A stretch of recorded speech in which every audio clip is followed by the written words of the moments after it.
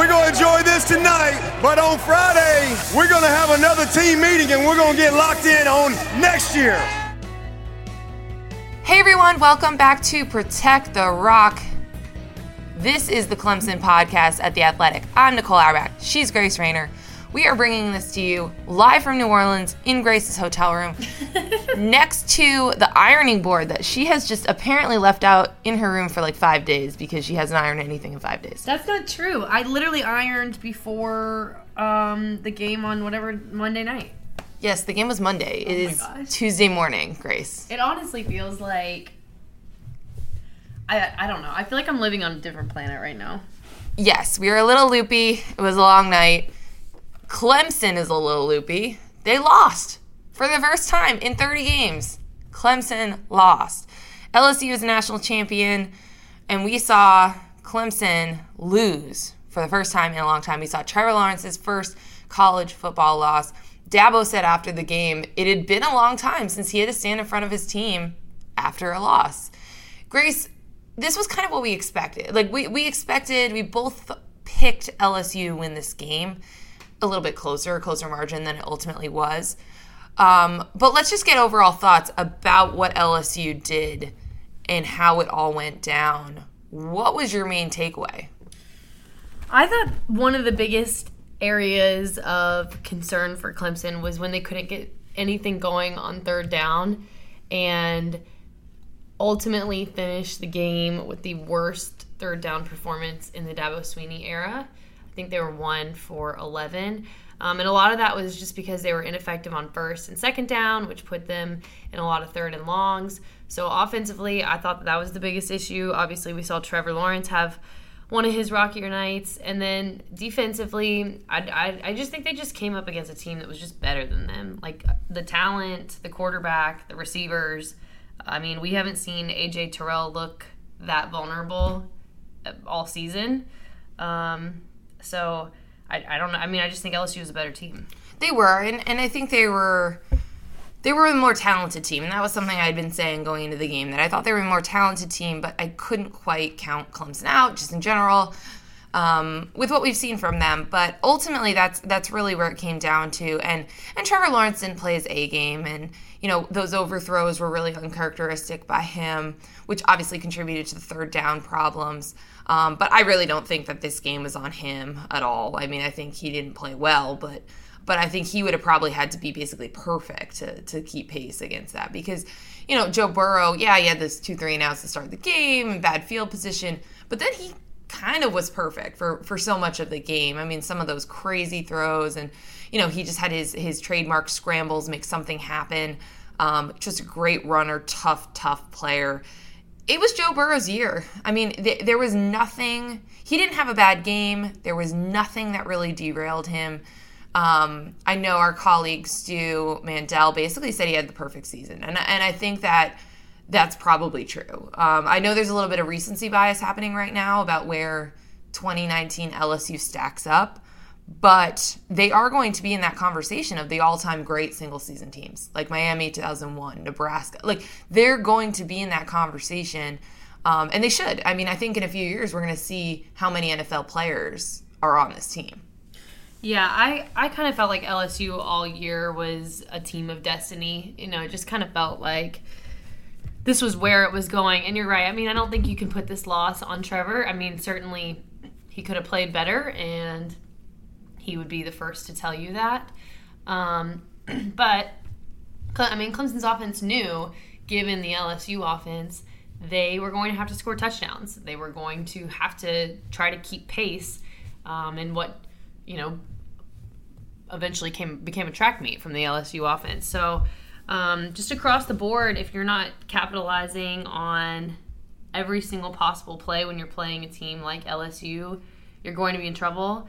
And I mean, it's just crazy. It feels like that first quarter when LSU punted the ball 4 times in its first 5 drives. Yeah, feels like we all thought was going to happen. Feels like 6 months ago. Like, it really does. And the game was so long. Like, it was just so much happened, and there were so many stops and reviews, and incomplete pass and things that just kind of dragged the game on, that it really did feel like a totally different game. And it was. And so you get those stops, you're forcing those 3-and-outs, you're getting them to punt, but Clemson isn't getting large chunks of time off the clock, and they're not putting together these long scoring drives that end in touchdowns to try to really actually make the most of them, because we know LSU is such a quick strike offense.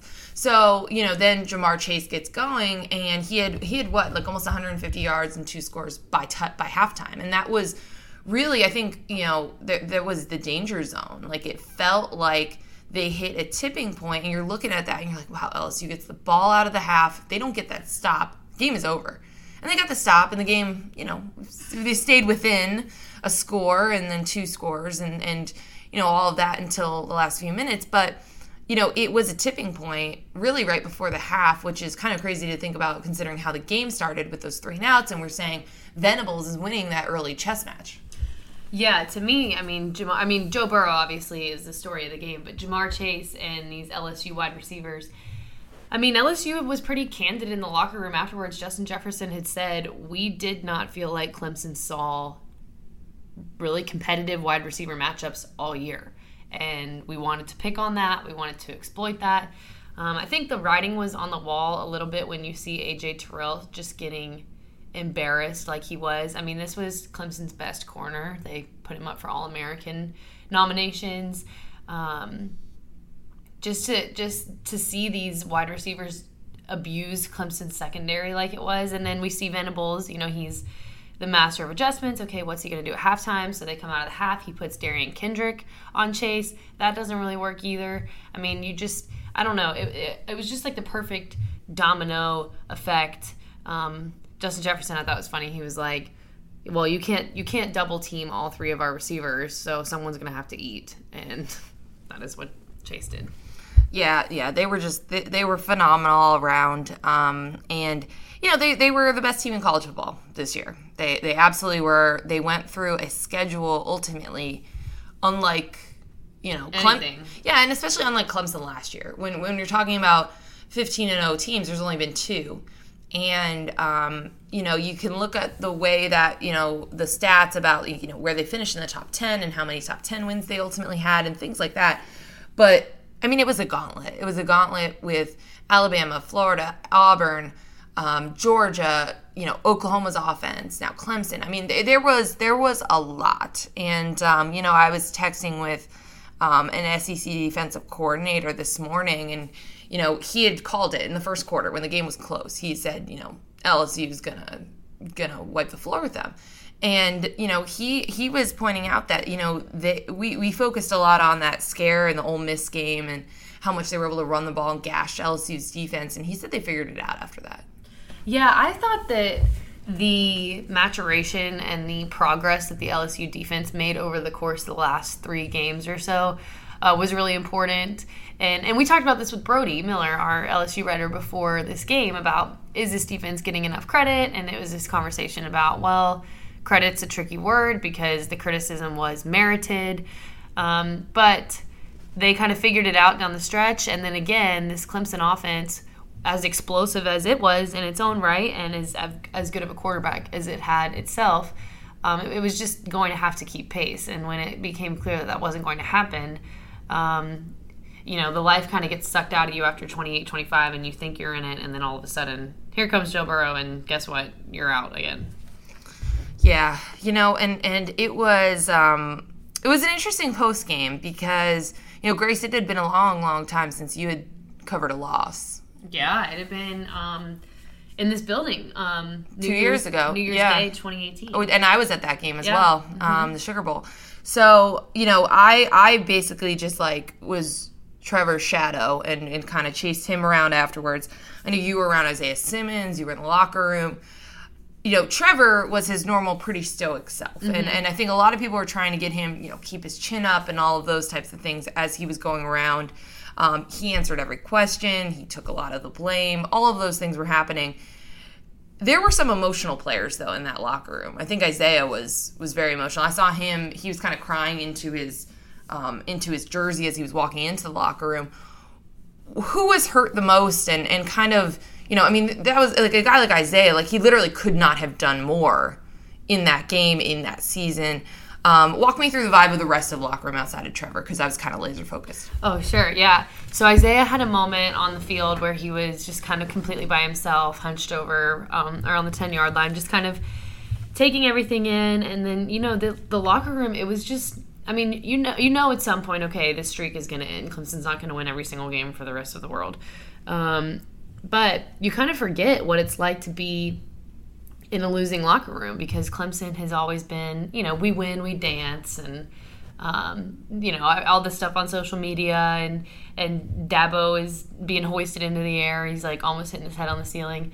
So we go into the locker room on Monday night as it turns into Tuesday morning, and it's so quiet in there that to me the loudest sound I heard was the zippers on people's duffel bags. There was just not a lot of chatter going on. It was just very somber. I would say the most emotional, Jordan Williams was pretty emotional, defensive tackle. And then Jackson Carman, after Trevor came back from his press conference, which you were at, Jackson kind of pulled him aside and brought him in real close and whispered something into his ear. And when I asked Jackson what he said, he was just so emotional that he really couldn't bring himself to share the contents of that conversation. So I don't know. It was I thought Clemson handled themselves pretty well. There was some tears, some quietness. Some guys didn't come out at all. I wish some of the DBs had maybe come out a little bit more and chatted about what they saw. But overall, I thought they handled it well for a team that is really not used to this feeling. Can you believe it? NFL Conference Championship weeks. I, for one, am very excited about the Titans-Chiefs, even though I do miss Lamar Jackson, still the MVP in my heart. Time's up for two of the teams playing this weekend, but you still have time to feed your fantasy fix with DraftKings, the leader in one-day fantasy football. Draft your lineup and feel the sweat like never before. Every run, throw, and catch mean more with the DraftKings lineup on the line. It's simple. Just draft your lineup, stay under the salary cap, and see how your team stacks up against the competition. Nothing adds to the sweat of watching a game quite like having a free shot at over $750,000 with your first deposit. Plus, for a limited time, all new and existing users can get a deposit bonus up to $500. That's some extra cash to play with throughout the playoffs. Download the DraftKings app now and use the code RUN. For a limited time, both new and existing users can get a deposit bonus of up to $500 on your next deposit. New users, be sure to enter the code RUN during the sign-up, and you'll also get a free shot at over $750,000 with your first deposit. That's code RUN, and you can get a deposit bonus up to $500 only at DraftKings. Minimum $5 deposit required. Deposit bonus requires a 25 times playthrough. Eligibility restrictions apply. See DraftKings.com for details. Yeah, and I'm sure it helps that they know what it's like to be in LSU's shoes. I think that was something that Dabo was referencing, because I think he knows how special it is, and so you know how to handle it, not to take anything away from that. And I think that, that was definitely a piece of it. Plus, I mean, Grace, how much is it going to help that they're going to be the preseason number one team? They have the number one recruiting class, 15 mid-year enrollees. Yes. Trevor's back. Justin Ross is back. A lot of these guys, we're going to see a lot more with, like, Joseph Ngata. Like, there's so many talented players coming back. And, if at the end of the game you're thinking, okay, which of these two teams is more likely to be back here next year? It's Clemson. So how much does that and what is in line for the future help, even though I guess we're talking silver linings at this point? Yeah, I mean, I think like you said, this team returns a ton of talent. They had 80 freshmen and sophomores. So you're bringing back a lot of really, really key pieces.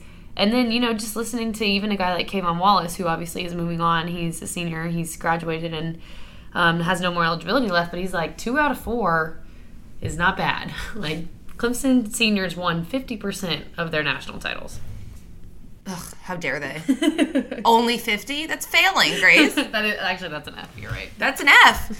No, just kidding. But, no, I mean, I think that really I think the fact that Clemson is built to continue to be a national championship contender, whereas LSU had to have a lot of things aligned perfectly. Mm-hmm.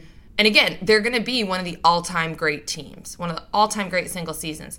But you had to have the Joe Brady piece, and that was random, right? And you had to have the Joe Burrow piece, and then you had to take this big stride from last year, and all of these other things that had to piece together. Whereas Clemson, it's not like there was like an expiring window. I was talking to our colleague Andy Staples about this a few days ago, and he compared it to the Clemson team with Deshaun Watson, where at the moment you're thinking, I don't know if Clemson can sustain this when he's gone. And I feel like we're in that moment with LSU with Burrow, because we don't know. Mm-hmm. And they could absolutely do it, but we're going to have that question. Whereas with Clemson, there's no question. Like, we know that they can do that. Plus, Trevor Lawrence is back for another year, which is kind of crazy that he still has another year. Like, he's obviously just as pro-ready as Burrow is, even though he didn't have his best game. Yeah, I mean, the fact that we've already seen Trevor Lawrence play in 30 games that's more than some people play in their entire career that he's played as a sophomore. But yeah, I mean, you look at this Clemson team and you look at the way that they are recruiting, you look at the way that they are developing talent, you look at the way, for the most part, I know Jeff Scott is obviously headed to South Florida, staff retention is pretty intact, and this is just a program that's built to last. This is a program that I think everyone in college football would be pretty stunned if they're not right back in this conversation again next year. It's just, Dabo talks so much about consistency and how, the goal is never to win a national championship. National championships come as a result of your consistency. So it's very clear he has the program, the culture, the pieces that he wants in place. And I just don't know if you're looking, 3, 4, 5 years down the line from now when you kind of see that stopping. Right. And again, this is all, it's silver lining. It's looking at the future. We always do all of these things coming out of national championship games. But I think when you go up against an all-time great roster, all-time great season, and things like that, these are the things you have to focus on after a challenging loss like that. So, again, just remarkable. I think one of the images of the season, if not all of 2020 in sports, will be that Joe Burrow cigar photo. Yes. There's so much deserved and fair cockiness and swag in that image, and it's kind of perfect. And I think that will ultimately, I think that actually also pieces into the type of team where they will be in history, because the Miami team, there's a swag behind them, right? Oh, for sure. And so I think that helps. Clemson, it's like a quiet swag. It's Trevor has swag, but it's understated. It is understated. It's like an elegant swag, whereas I feel like LSU's swag is a we do not care what anyone thinks about us type of swag. Joe Burrow was living his best life on Monday night. He didn't even go to the Tuesday morning press conference. We're unclear at this time where he is in New Orleans. They called him. He did not answer.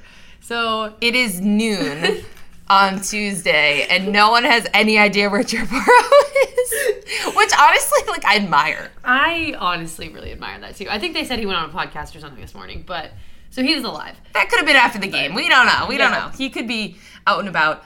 And again, we've talked about this a lot too. Clearly an advantage to basically play a home game for LSU. Oh, for sure. I don't know if this game goes different though in a different area. I mean, the energy in the stadium and surrounding area is probably very, very different, but I don't think the outcome is different. I don't either. And again, this kind of goes into the team of destiny stuff, right? That LSU wins national championships when it's here.